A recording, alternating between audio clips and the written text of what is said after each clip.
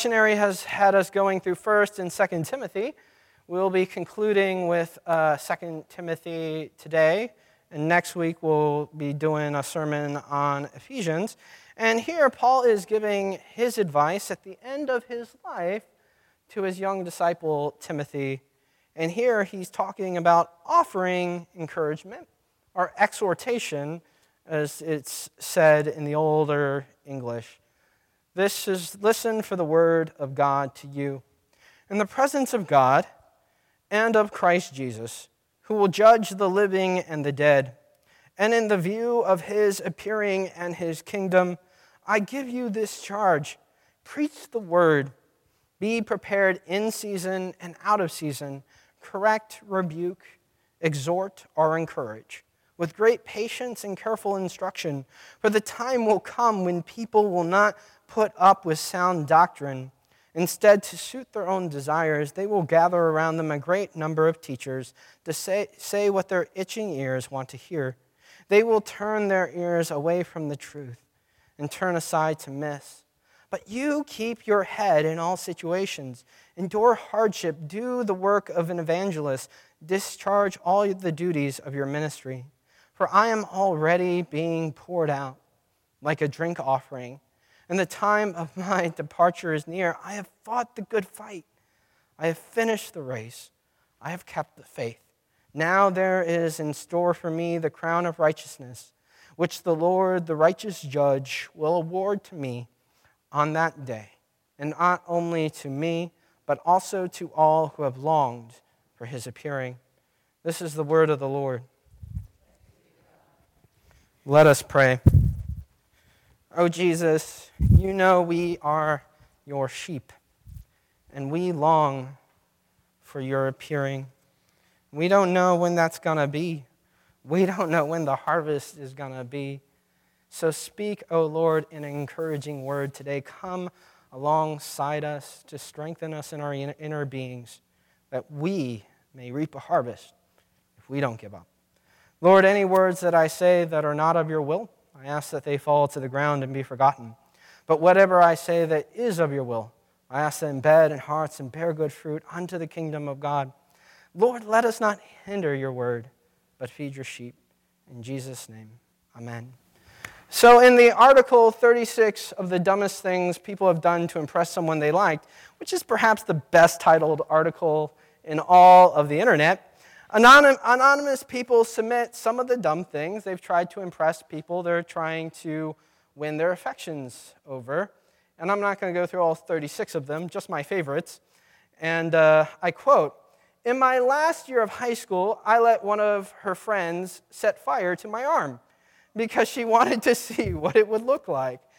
In 6th grade, I changed the way I wrote the number 4 from the field goal post fashion to the triangle fashion number 4, in the hopes that the girl who sat next to me in math class would notice we wrote the number 4 in a similar fashion and would become infatuated with me. Still write that way till this day. Woke up at 6 a.m. 3 days a week to go to breakfast and sit at a table near his. One time he talked to me about his omelet. That was the highlight of my year. I touched a wild raccoon once because a girl told me to.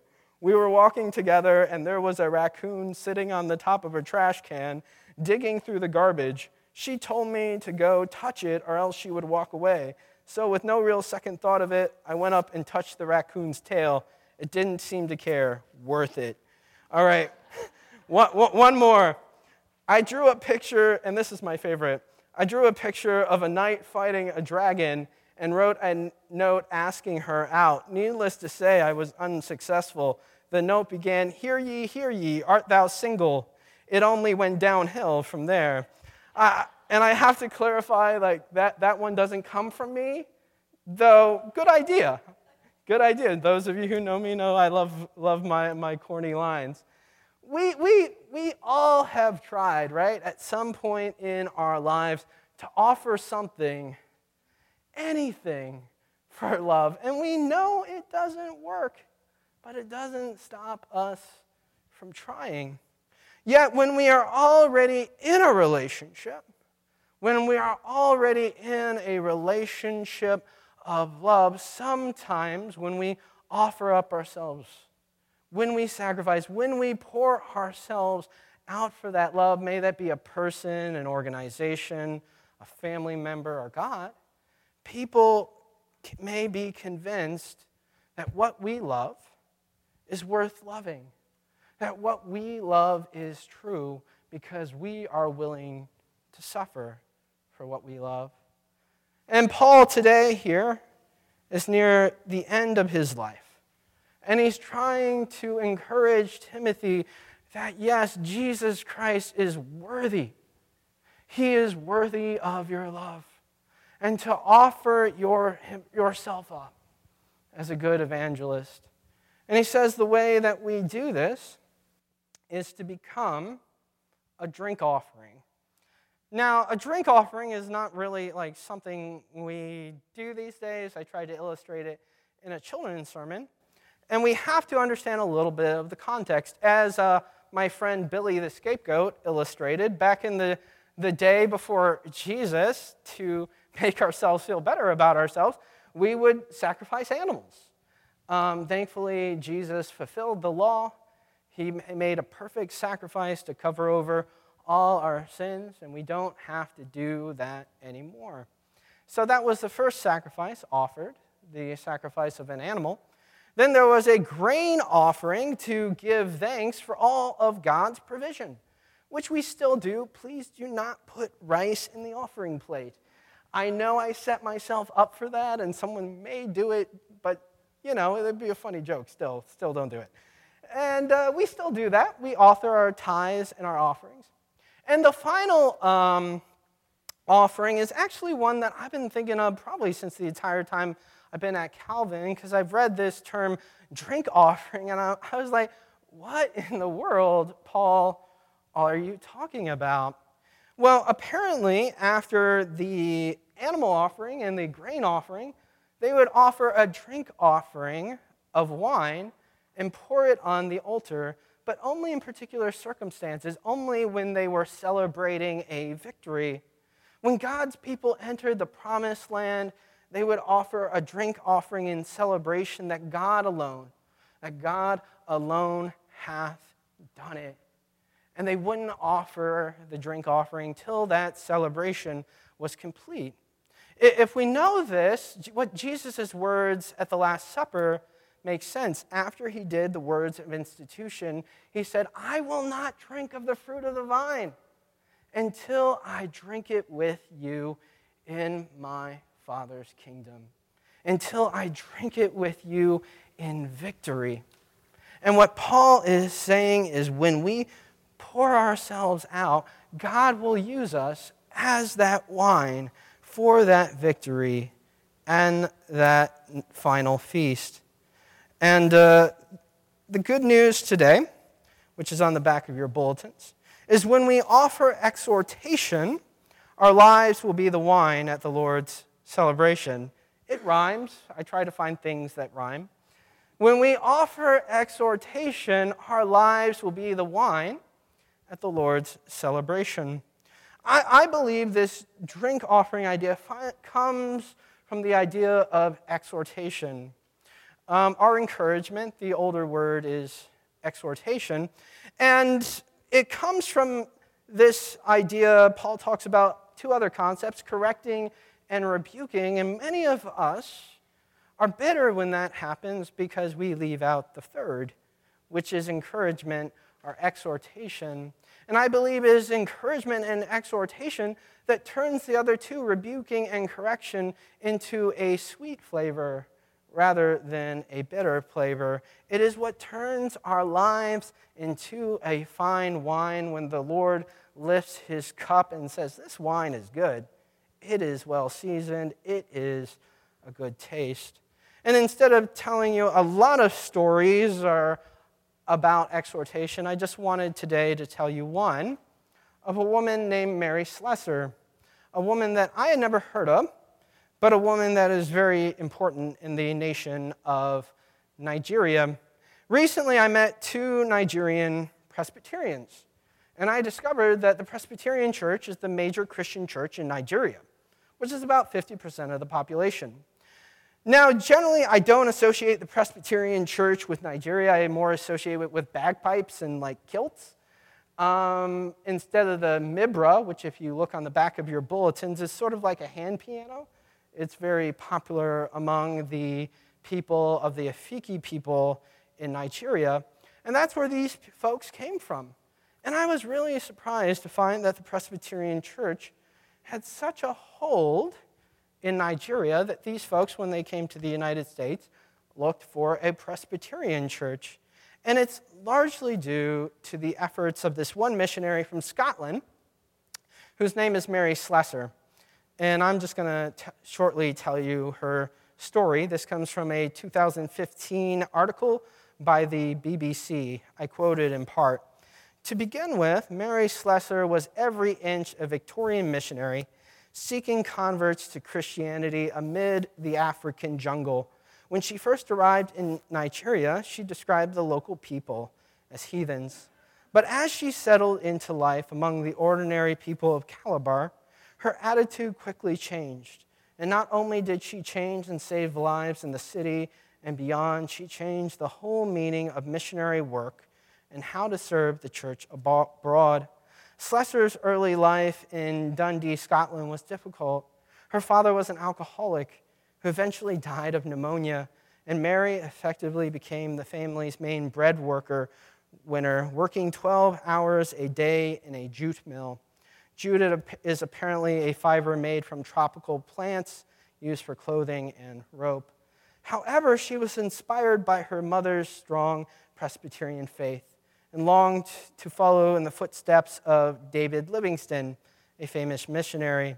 In 1876, at the age of 28, Slessor set sail for Nigeria aboard the SS Ethiopia.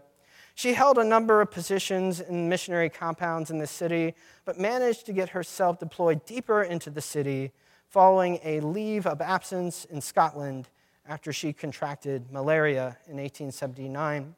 At her new position, instead of staying in the missionary compound, Slessor spent far more time among the people of Calabar.